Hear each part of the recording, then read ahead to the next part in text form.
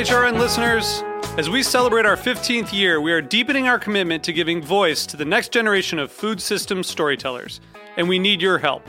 Our internship and fellowship programs help activate new possibilities for underrepresented and underestimated young people through experiential journalism, audio engineering, and production training.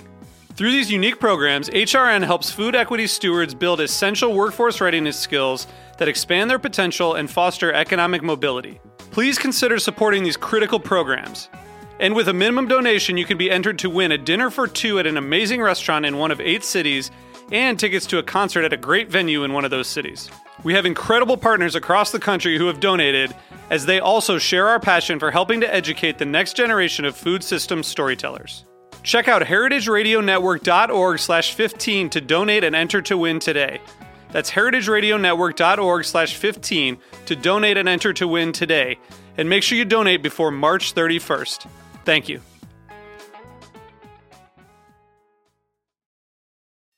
Today's program was brought to you by Patina Events at Brooklyn Botanic Garden, an idyllic location for weddings, corporate events, and parties of any style. Visit us at patinaevents.com.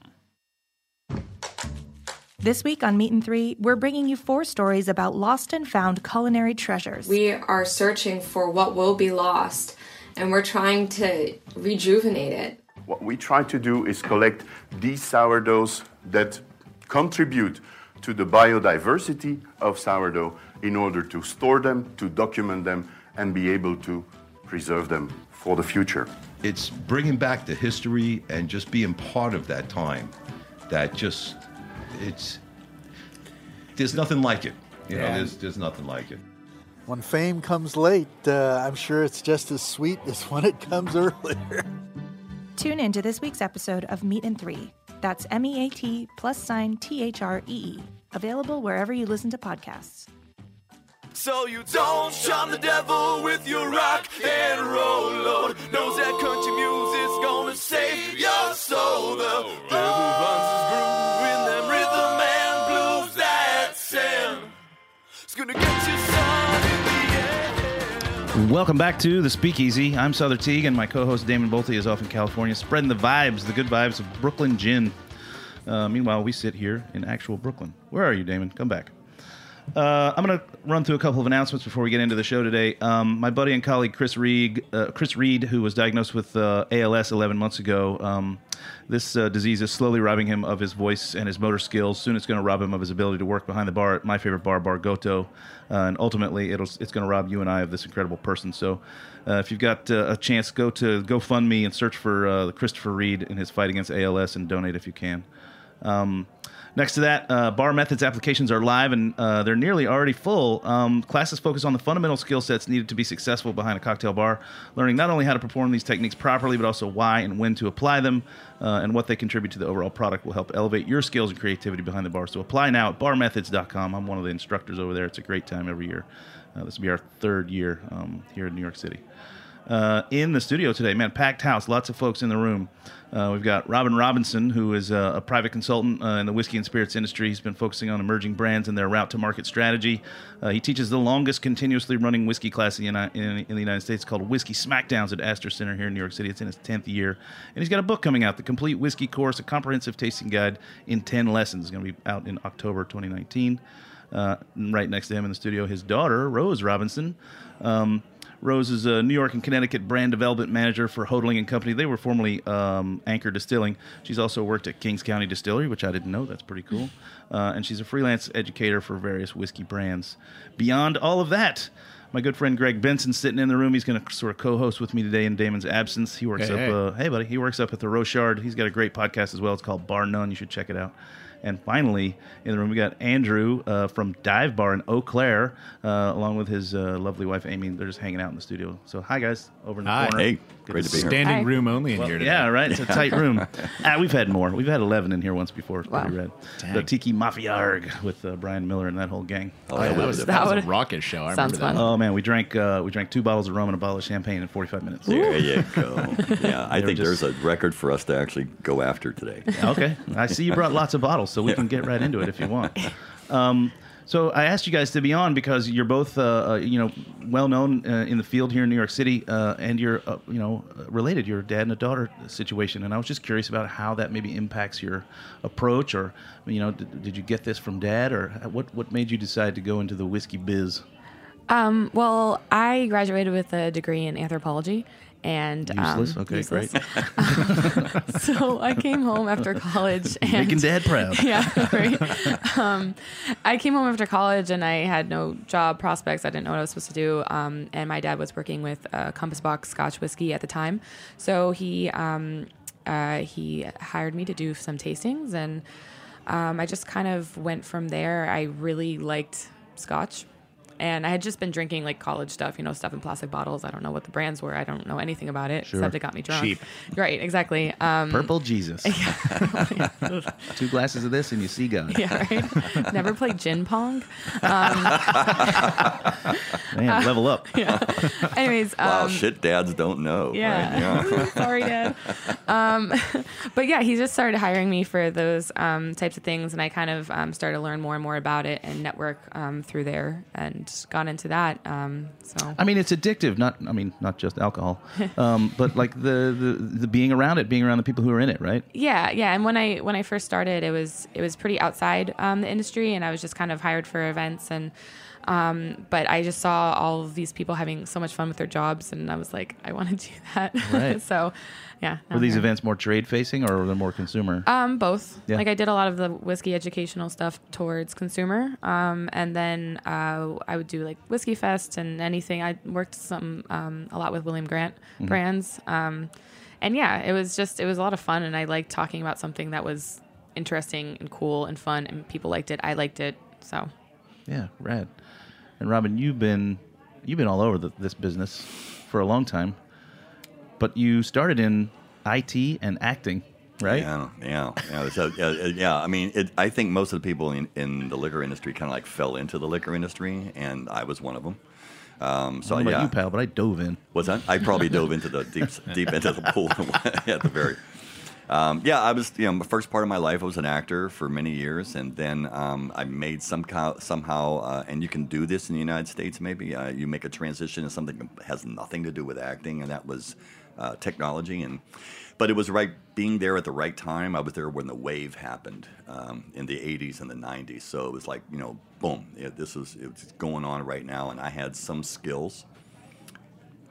What I had all during that time was like a long time obsession with single malt Scotch whiskey, and that's really where this kind of like all ended up. And back in the 80s, right, when no one knew what I'd never heard those 4 words before in one phrase, sure. Single malt Scotch whiskey. Boom, it's like this revelation, and at that time you couldn't find them anywhere; they were tough to find.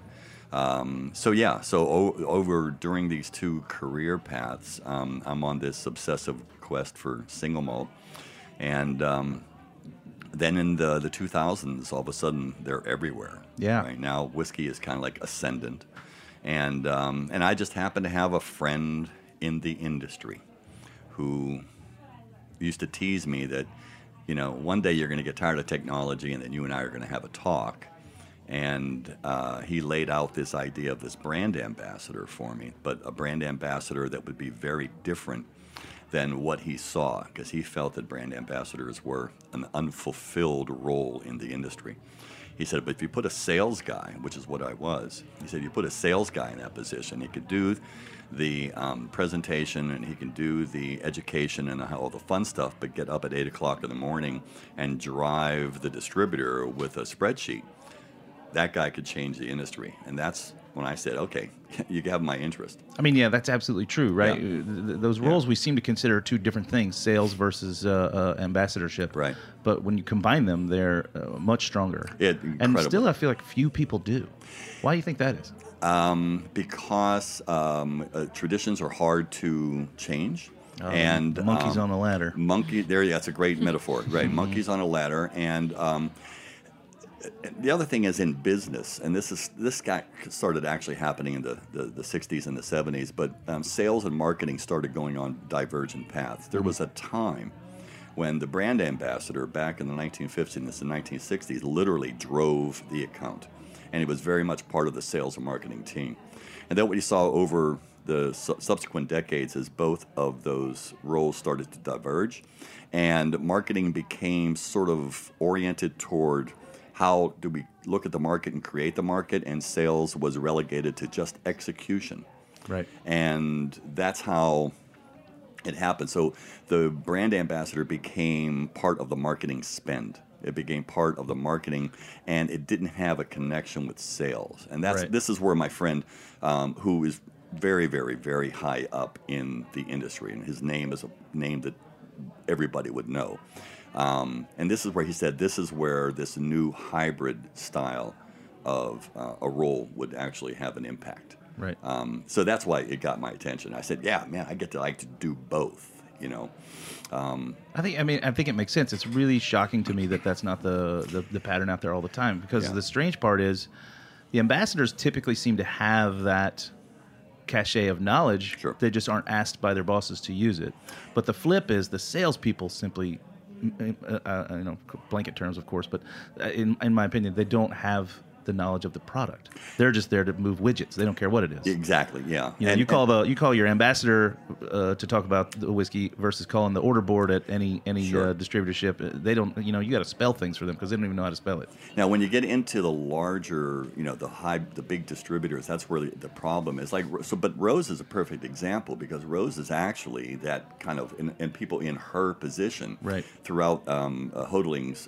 They are that hybrid ambassador salesperson. So she is driving sales at the same time she is the knowledge and the adoption component as well. So something like that bodes well with a company like Hodling. Yeah, sure. So again, Rose, your title is a brand development manager, right? And that's basically the combination of an ambassador and a salesperson. Pretty much, yeah.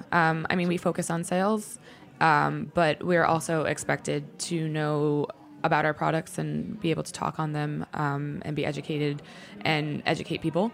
That's no tiny task, right? You've got at least 2 dozen products in your portfolio. What do you got? Definitely over 20. Yeah. With the sub brands and everything. It's a lot, but I have 2 markets and one of the biggest markets in the country. But that's that little Connecticut market, right? Yeah, definitely. I love Connecticut, actually. But what I'm really lucky in is all of my brands are awesome. I got really lucky. They pay you to say that. No, seriously. I wouldn't be able to work for them if I didn't love all the brands. So she does. The Hodling portfolio. Of course, yeah. One of the best portfolios out there. Yeah. But I do find that's a tricky statement to be able to say. I'm glad you're able to say it, but I definitely know people who are ambassadors or salespeople who work for brands that they wouldn't have chosen it, but it's the job that they could get, so they took it. Right. That's why I say I'm really lucky that I was able to work for a company that has just no bad brands. I say it all the time, Rosie. The harder I work, the luckier I get. I assume it's the same for you. Yeah. Right? It's not just straight up luck. Yeah. That's a great word of wisdom right there. Yeah. You got to be in it. You got to be in the pond. You got to be swimming to really understand, what the size of the pond is, and then who else is in the pond. Sure. And what's the direction I should be swimming in, and yeah. All of it. Yeah, you can't do it unless you're in it. Yeah. Speaking of in it, I see a bunch of bottles here on the table. Yeah, man. Is there a path in which you think we should taste these things? Well, we can kind of go back and forth. You want to go back and forth? Yeah, start out something like. Who's first? We can start with some of the gin. It's our new Luxardo Sour Cherry Gin. Oh my gosh, I've only heard about this. I haven't seen it yet. Yeah, it's super exciting. I'm really excited for spring and summer. It goes great in just like a simple gin and tonic with little spritz of rose water. But they have their London Dry style gin, and they infuse their Marasca cherry juice in it to really highlight the Marasca cherry that they've been using for the entire time of the company. It's a 37.5 ABV, so it's a little bit lower, and it's lovely. It's gorgeous. Comes out of the glass.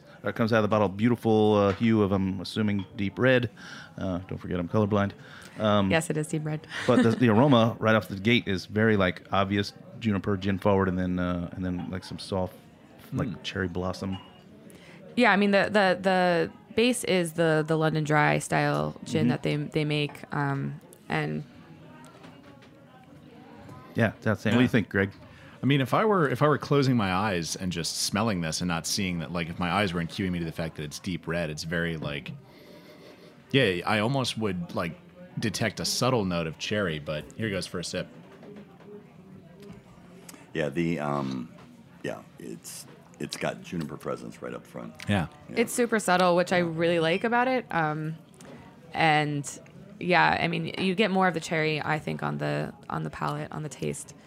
Definitely. It's subtler than I would have expected from the color, which, again, I also assume is red. Yes. Yeah. Yeah, it's red. Two colorblind dudes in the room. Yeah, Rose, and is red? It is red. Okay. Is this one new? It is new, yeah. Yeah, because I haven't even seen it. Yeah, brand new. Yeah, this is a nice mouthfeel. Available here in New York? Available here in New York. I'm asking for a friend. Yeah. Outstanding. This is great. And Lusardo being one of your,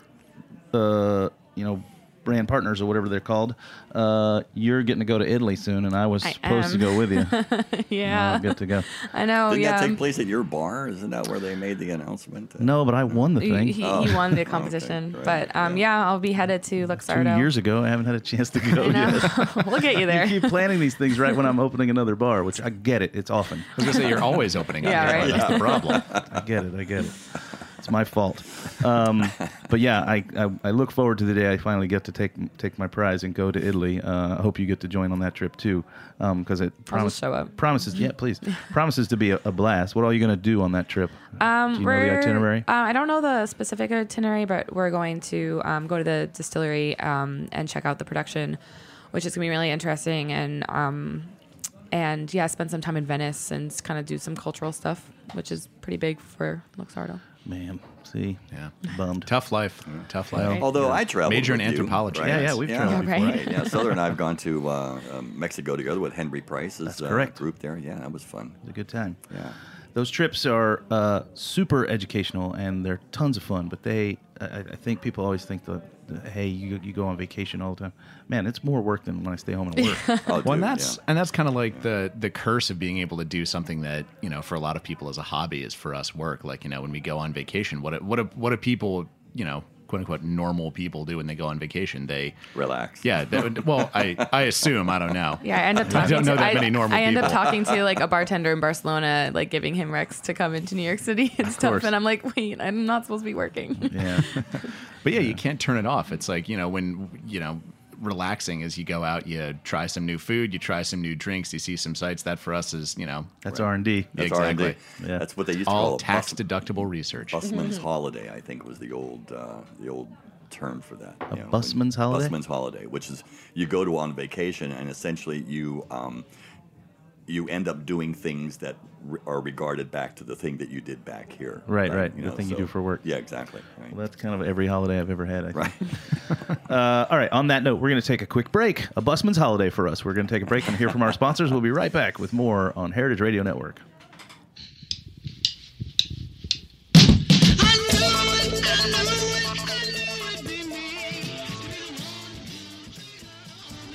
Patina Restaurant Group offers unparalleled service in New York's most iconic locations, including Lincoln Center, Rockefeller Center, and Macy's Herald Square.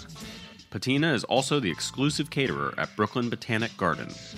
From meetings and presentations in the glass-walled atrium to galas in the renovated Palm House and intimate wedding showers at Yellow Magnolia Cafe, your event will be perfectly imagined and customized at Brooklyn Botanic Garden. You can also enjoy a la carte brunch and lunch at the picturesque Yellow Magnolia Cafe overlooking Lilypool Terrace. Executive Chef Morgan Jarrett's unique menu offers warm, distinctive cuisine with a focus on local vegetables, grains, and sustainably sourced meats and fish. Are you enjoying this podcast? Heritage Radio Network has plenty more. My name is Dave Arnold, and I'm the host of Cooking Issues here on Heritage Radio Network. Every week, I answer listeners' questions on the latest innovative techniques, equipment, and ingredients in the food world. Have a question about hot rodding your oven to make great pizza? Give us a call. Hydrocolloid, sous vide, liquid nitrogen, no problem. You can find Cooking Issues wherever you listen to podcasts and on heritageradionetwork.org.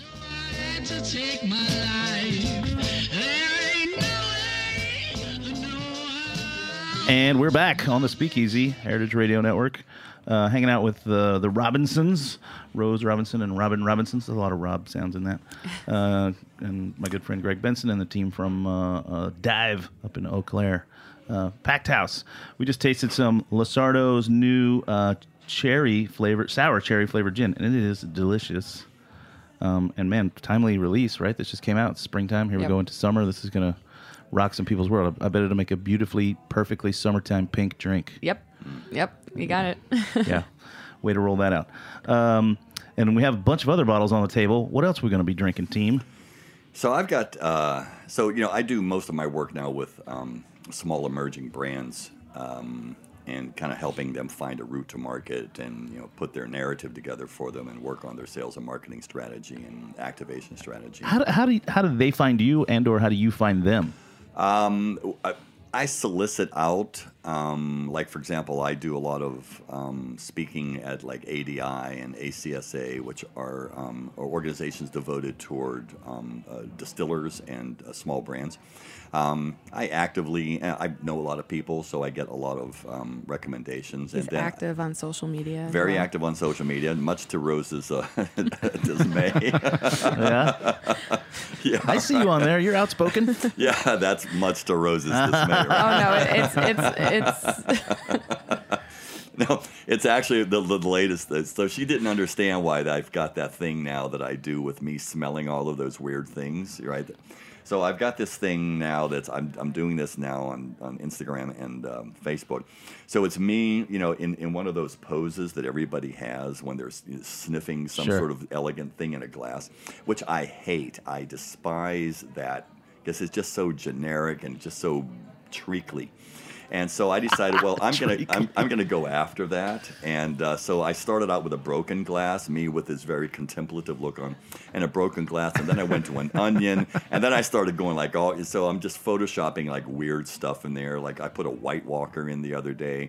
It's concerning. And so Rose is a little bit worried that I'm kind of going off. I wish you guys could see her face when he's telling the story. It was just like a stone cold shaking of the head the entire time. It's just a no, Dad. Just a no. I've also noticed that Rose, you sort of chopped your last name. Is that to separate yourself? Oh. Rose Rob. It's not even Rose Robinson anymore. It's just Rose Rob. Well, I've never had Rose Robinson. I can't remember. I think I did that because of I thought it was like security or something. I don't know, something stupid. But I mean, that does kind of separate me from my dad, I guess. I don't typically introduce him as my dad. I introduce him as Robin. Which is the oddest thing, right? She goes, and this is Robin. I'm going, oh my God, my daughter just said that, right? Right? Because it's typically, I thought I was just known as Dad, Right. So this actually segues into something I wanted to ask you guys about. What are your dinner table conversations like? Do you guys talk shop all the time or never or what? My poor mother. I mean, a lot of our lives are pretty intertwined. So when I go home, back to Jersey for dinner or something, or I stay the night, a lot of the conversation does kind of revolve around work, but it's also life. Like we were talking about before. So, I mean, we know a lot of the same people, even though sometimes people don't really know that related. That still blows people's minds. Yeah, it's funny. But yeah, I mean, it is. It's we talk about it a lot because it is such an integral part of our lives. Yeah, we both kind of live it, So here's great, So when she first started out with what was then Anchor. And everybody in the industry knew me, especially in New York. So I would just kind of take her around and I say, this is my daughter Rose, or this is Rose, and she's with Anchor. And then that was just sort of like an introductory type of a thing. And then eventually, I wasn't part of that story anymore. And she went off and kind of created her own persona and her sense of, what she did, professionalism out there. And then one day, last summer, I was at the Henry Bar at the Life Hotel, and I was there with a friend of mine, and we were there in the afternoon, and the bartender comes up, and she goes, I know you. Where do I know you? Oh, I know who you are. You're Rose Robinson's dad. And I said, oh, okay, so it's that now, right? Yeah, right. Yeah. It used to be Robin's daughter. Now I'm Rose's dad. Yeah. Celebrity by proxy, man. That's exactly it. Well, what are you going to crack open for Okay, us? so this is actually one. This is a client that I no longer have, but I used to have, and I really love these guys. So these guys are regionally located up in Rhode Island. They are Sons of Liberty. They've been really big winners, like with the Icons of Whiskey Award. It just won actually Best American Single Malt at the Icons of Whiskey just a few weeks ago in London, and they really craft a beautiful beer to whiskey malted barley drink, right? So this is a single malt in the definition of American single malt. They use about 20% rye in here. But they craft everything right. He's got a very specific yeast strain that he uses for fermentation for the beer, and this starts out as a Belgian triple, and it's fully hopped, brewed. It's actually bottle ready, and then they put it into the still. Wow. So you see a couple. Wait, are they selling it as beer as well? Well, I'm sorry. No, it's not. No, it's actually. But they're making a Belgian triple. They are making a Belgian triple, but to be distilled. Absolutely, outstanding. Yeah. Wow. Yeah, so that's what's and there's that's really taking distiller's beer to the nth degree. To the nth degree. To actually now you can actually drink the wash, which you would never think about drinking the wash before. It's just like green soup, right? Have you drunk the wash? Huh? Of course. Oh, I've tasted the wash. We all have. Oh yeah, and you know what? It's actually gets the right name. It just tastes like the wash. Yeah. Before. But yeah, so these guys are great. There's a couple people doing that. Marco Karakasevic's been doing that up at Charbet up in California. He took like Racer 5 IPA and distilled that. So there's a side note. My buddy Ryan Mabey down in Kansas City at Rieger. Yeah. He does what he calls Left for Dead vodka. He goes around to all the local brewers and picks up all of their expired or experimental beers that they were going to literally pour down the drain. Yeah. And he makes vodka out of it.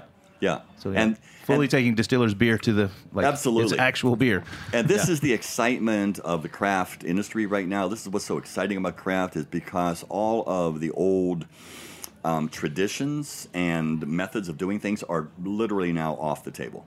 And everything is a possibility. Mm-hmm. And so this is really where we've got over 2,000 distilleries now in the United States, where you had 60 at the beginning of this century, right? In year 2000 was like 60. Yeah. So there's crazy stuff going on, and they're not all successful, but that's where. That's where we learn, right? That's exactly where you learn. This is where. So which one of these am I going to crack open? That's the one in the middle. That is Battle Cry. Battle Cry. Yeah, made from Belgian triple. American single malt whiskey.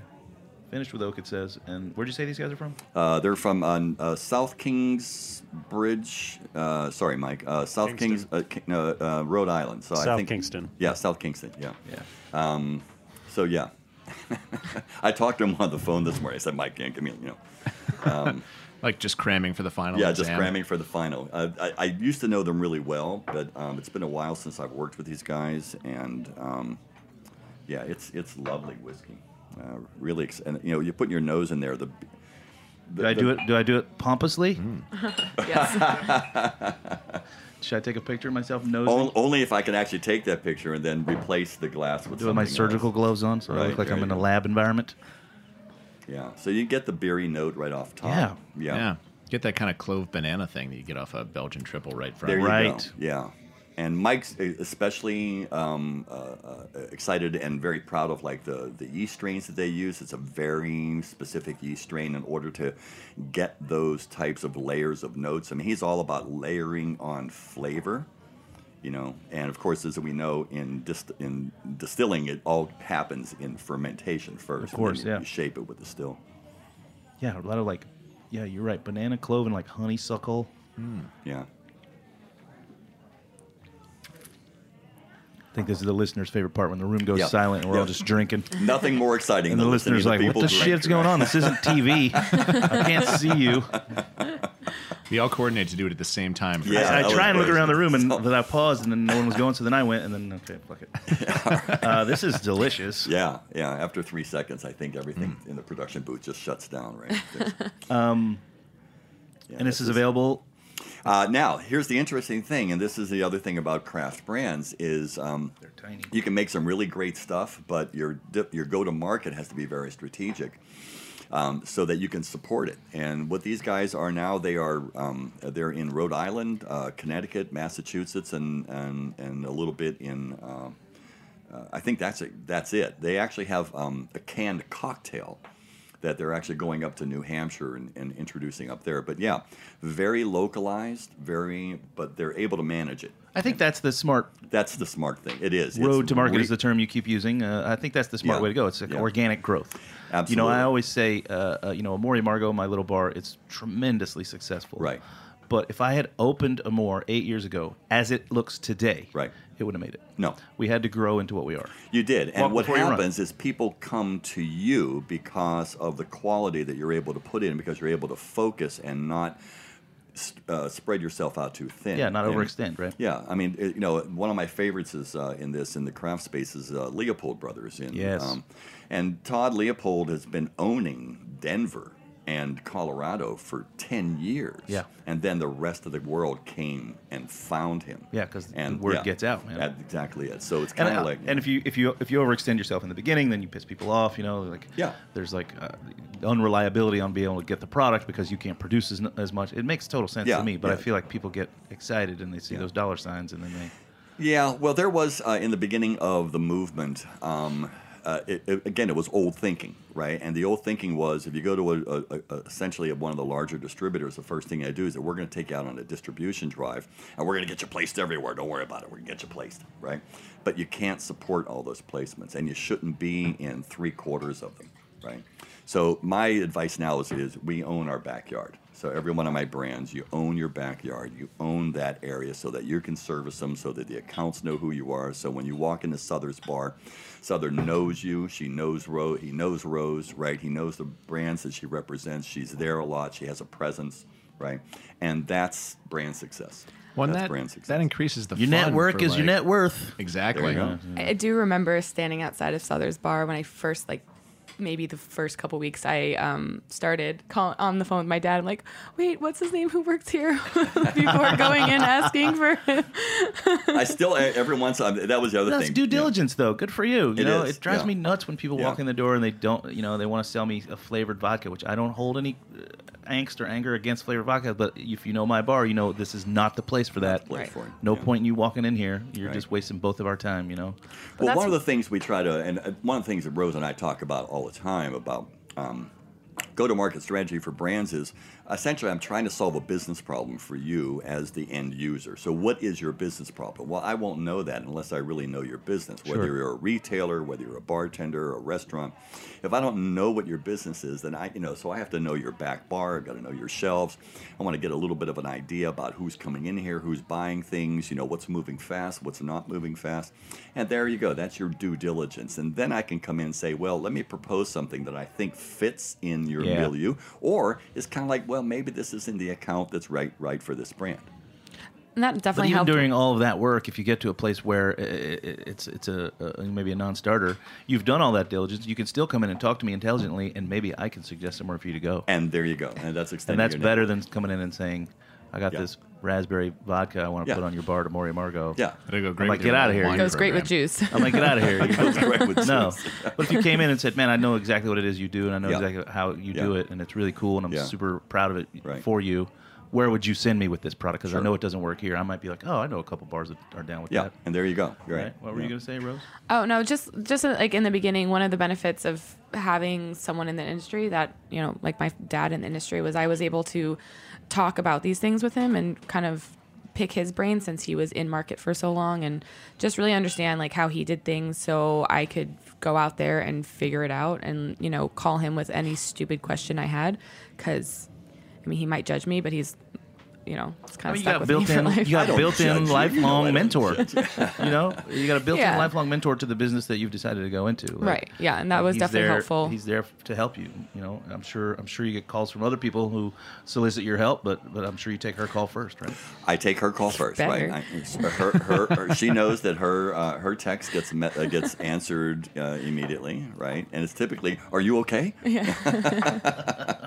Even though it is a green text. She's all right. always going to be my little girl. So That's there right. you go. Some things never change. Yeah. All right, so we got 2 more bottles on the table here. What are we tasting next? Go back to the hodling. What do we got? So this is our new whiskey, J.H. Cutter. And quick little background on the hodling name. We are no longer Anchor Distilling. We are now Hodling & Co. The name change happened last year after Anchor was sold. And we took Hodling from a historic name in San Francisco. He was a wholesaler from San Francisco who worked in the liquor industry back in the 1800s, and he had a whiskey called J.H. Cutter. So what we did was we recreated that, the bottle, the label, the whiskey. It's 73% Kentucky bourbon, and then the rest is Old Potrero rye that we make in San Francisco, and we've been making since the early 90s. Yeah, I love that Old Potrero. It's awesome. Used to have it on my bar, rye, back in the day. Yeah. Oh, well, that makes sense.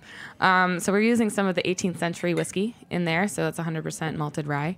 And then we have the port finish whiskey in there as well. So it's awesome. It's a beautiful blend. I love the bottle. I always joke if, you're making a Western movie, you throw that on the back bar and it goes perfectly because that's what they look like.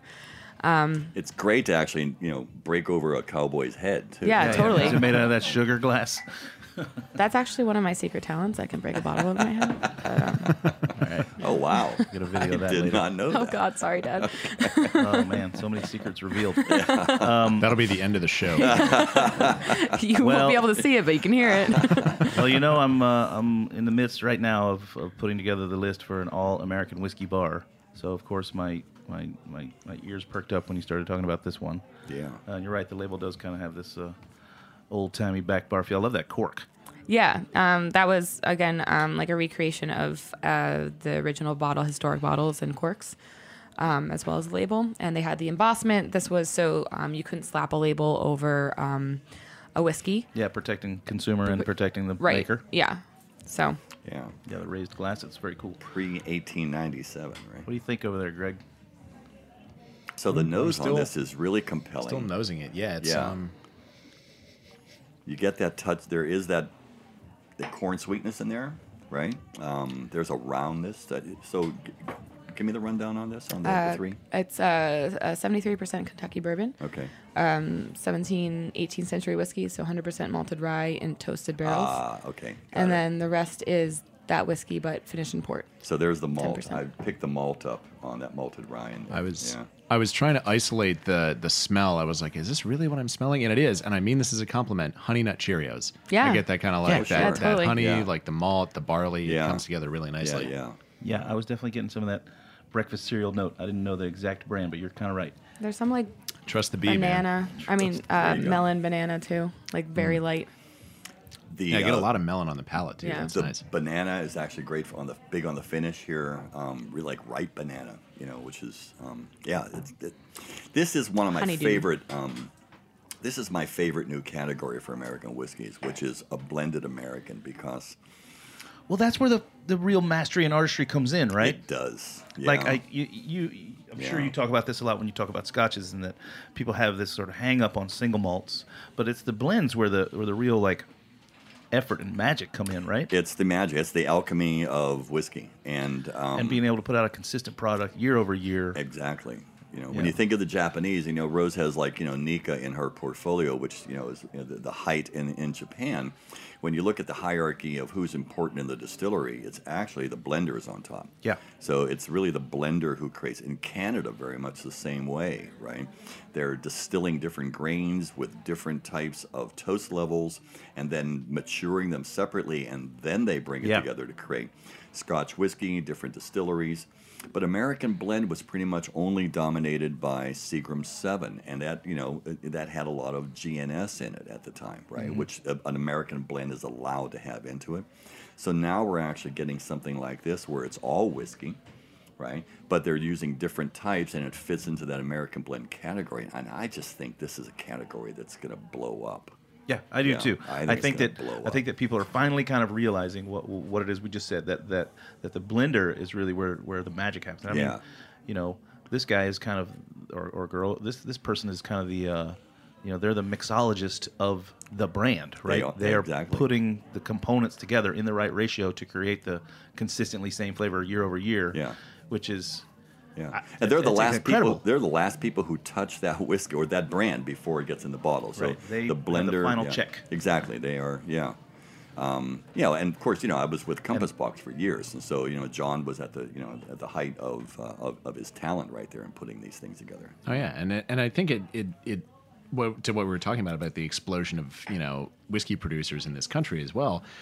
It lowers the barrier to entry to like would-be whiskey producers, whiskey bottlers, what have you, because if you don't have to wait, you know, however long for your whiskey to mature and just kind of like sit on those barrels that are paying rent in your storehouse, you know, there's just as much artistry in blending as there is in maybe more in just kind of like putting the juice in a barrel and Right. There's more artistry. There's more artistry in the blending than there is in just the waiting. Exactly. I waited the correct amount of time, or I actively did something. Yeah, I waited for the train today. It took no effort whatsoever. There was no art in it at all. I was on my phone the whole time. Right. Yeah. So Rose is Fritz is no longer involved in this. It's all Bruce, right? Yeah. So it's his team. His team. Yeah. Bruce's team at Anchor. Yeah. You know, Fritz was one of the great, you know.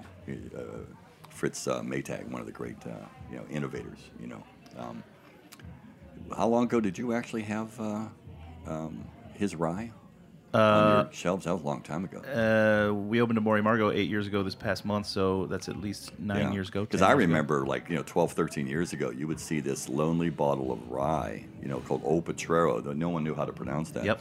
And it was just waiting for the rye revolution to come because it just kind of sat there and no one knew what to do with it. Well, we sort of fell ass backwards into it. You know, we opened a place called Rye. Called Rye, And we just liked the single word name that had some.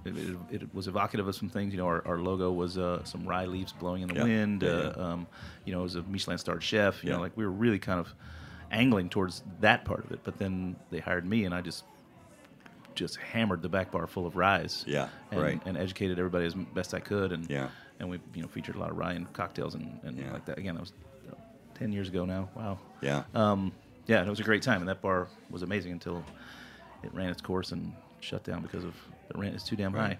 Well, Rose and I have a connection to rye because I'm originally from Pittsburgh, and so she is by Pittsburgh by proxy. Yeah. And Western Pennsylvania was really, that was the it. Monongahela rye, right? Monongahela rye, man. Yeah, well, I live hard by that river. Yeah. Yeah. Outstanding. Right. Yeah, it's pretty Rose, cool. I wanted to touch just a second. I'm sure it's a question you get enough that it's boring to answer, but our listeners maybe not have heard the question. What's it like? What's the perception you get? Do you think there's any negative perception of being a woman stepping forward and talking about whiskey to a bunch of dudes all the time? I mean, do you feel like you got to like work a little harder, have a little bit more info, never be caught off guard, that kind of thing? 100%. And when I first started, it was just simple whiskey tastings at stores and stuff. And one of the reasons I got into learning about it was, one, it was interesting, but two, I didn't want to be caught off guard because men would come straight to me condescending and assume that I didn't know anything. And I was like, well, I'm going to prove you wrong. Sure, they're firing questions at you that they full well know the answer to just to give you a test, right? Right. And so I went through that for a while, and I still get that at whiskey festivals, at tastings, at anywhere. I've had men look straight past me while I answer their questions and looking at a male coworker, or, you know, asking me questions and grilling me. And I'm just like, at this point, I don't know. You should see me after Whiskey Fest this last year. She was funny at Whiskey Fest. Yeah. I was like yeah. It was a good thing there was a table between her and everybody. Yeah. No, it is difficult. Bolted to the floor. Yeah, exactly.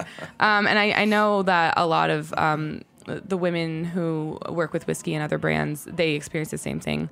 And I've talked to that with I know it too. That's why I asked Right. you, because I think it sucks. It does suck. And it really sucks when someone comes up to you and asks you a question and you try to answer it. And, you know, I love educating people about it. I really like talking about it. One of my favorite things was to, you know, just talk about it, chat about it, and when they ask you a silly question that they don't know the answer to, and it's just to kind of catch you off guard, then it's hard to deal with. I get really frustrated. Well, we've all got to deal with idiots. That's when I get the text, right? Like all caps. Yeah. Dad, how do I strangle this bastard? Yeah, exactly. Yeah, and get away with it. Yeah. Dad, how do you feel about posting bail? I need to borrow the trunk of your car for a couple days. That's exactly it. Yeah. Speaking of posting bail, no. Last bottle on the bar says 9A single malt whiskey. Talk to me about it. Yeah, so this is actually a current client. They're called Still the One, and we're in a radio show, so those people who may actually know there you go, right? The reference. Smile. Yep. They again, these guys are they're up in Westchester County, and 9A is the route number up there that connects them to actually one of the breweries that they are actually buying the wash from. In this case, it's Broken Bow. And so this is based on an Imperial Stout. Oh, wow. Right? No way. Yeah, so it's based on an Imperial Stout. And Broken Bow, Greg, do you know that? Greg's a resident beer expert. Okay. I'm the beer, but I don't know about Broken Bow. No. So they started out working with Captain Lawrence, which is up there in Westchester, right? And that was they have a one called 287, which is their Captain Lawrence Pale Ale beer, and then with Broken Bow, it's 9A, and again, they're doing some really wonderful, innovative flavor, and with these whiskeys, the interesting thing is they have to be young. They have to be young. Too much time in a barrel will actually start to have a negative impact. So these are coming out at maybe 22, 23 months out of a 53-gallon barrel. Wow. And so that you can get you get the beeriness on it, and you get the difference between this and, let's say, an aged single malt. It still falls in that category, but it's a different animal now. Got it. So and you get it right off. Yeah, you get that kind of caramel latte thing Yeah. you get off of an Yeah. Imperial Stout. I'm definitely I must have skipped breakfast or something because I'm like Honey Nut Cheerios. right. Want it all. This one tastes like eggs and bacon. Yeah. Well, I get like a sort of a candied caramel note on this. Like a salted pretzel. Salted candied pretzel. salted Yeah, pretzel. exactly. Yeah. You know, following if you that took, trail. Salted pretzel. Yeah. Yeah. I mean, if you took one of those caramels that have the cream inside, and you actually kind the of bullseye, right? Yeah, and you did like some salt on top of Yeah. that. That's kind of like where this is coming from. Yeah. Yeah. So very pretty, and you get the little bit of a beery note. So interesting. Again, you got another distiller here who's using an actual beer that they're purchasing, but these guys are purchasing it from someone. They're not making it themselves. That's exactly right. Yeah. So Interesting. so they're actually managing a supply chain, an agreement with the brewery. Brewery makes the wash or the beer, and then they bring it into their distillery, and then they distill it. Brewery's recipe or 9A's recipe for the beer that the brewery makes? 9A's recipe There we go. for the Okay. beer, absolutely. So so they're in control of their supply chain. They're just essentially just contracting that part out to a brewery. Yeah, smart. Yeah. Symbiotic relationship. It is absolutely, and again, it's a great route to market because you don't have that capital of investment of putting together the first part of distillation, the fermentation, and the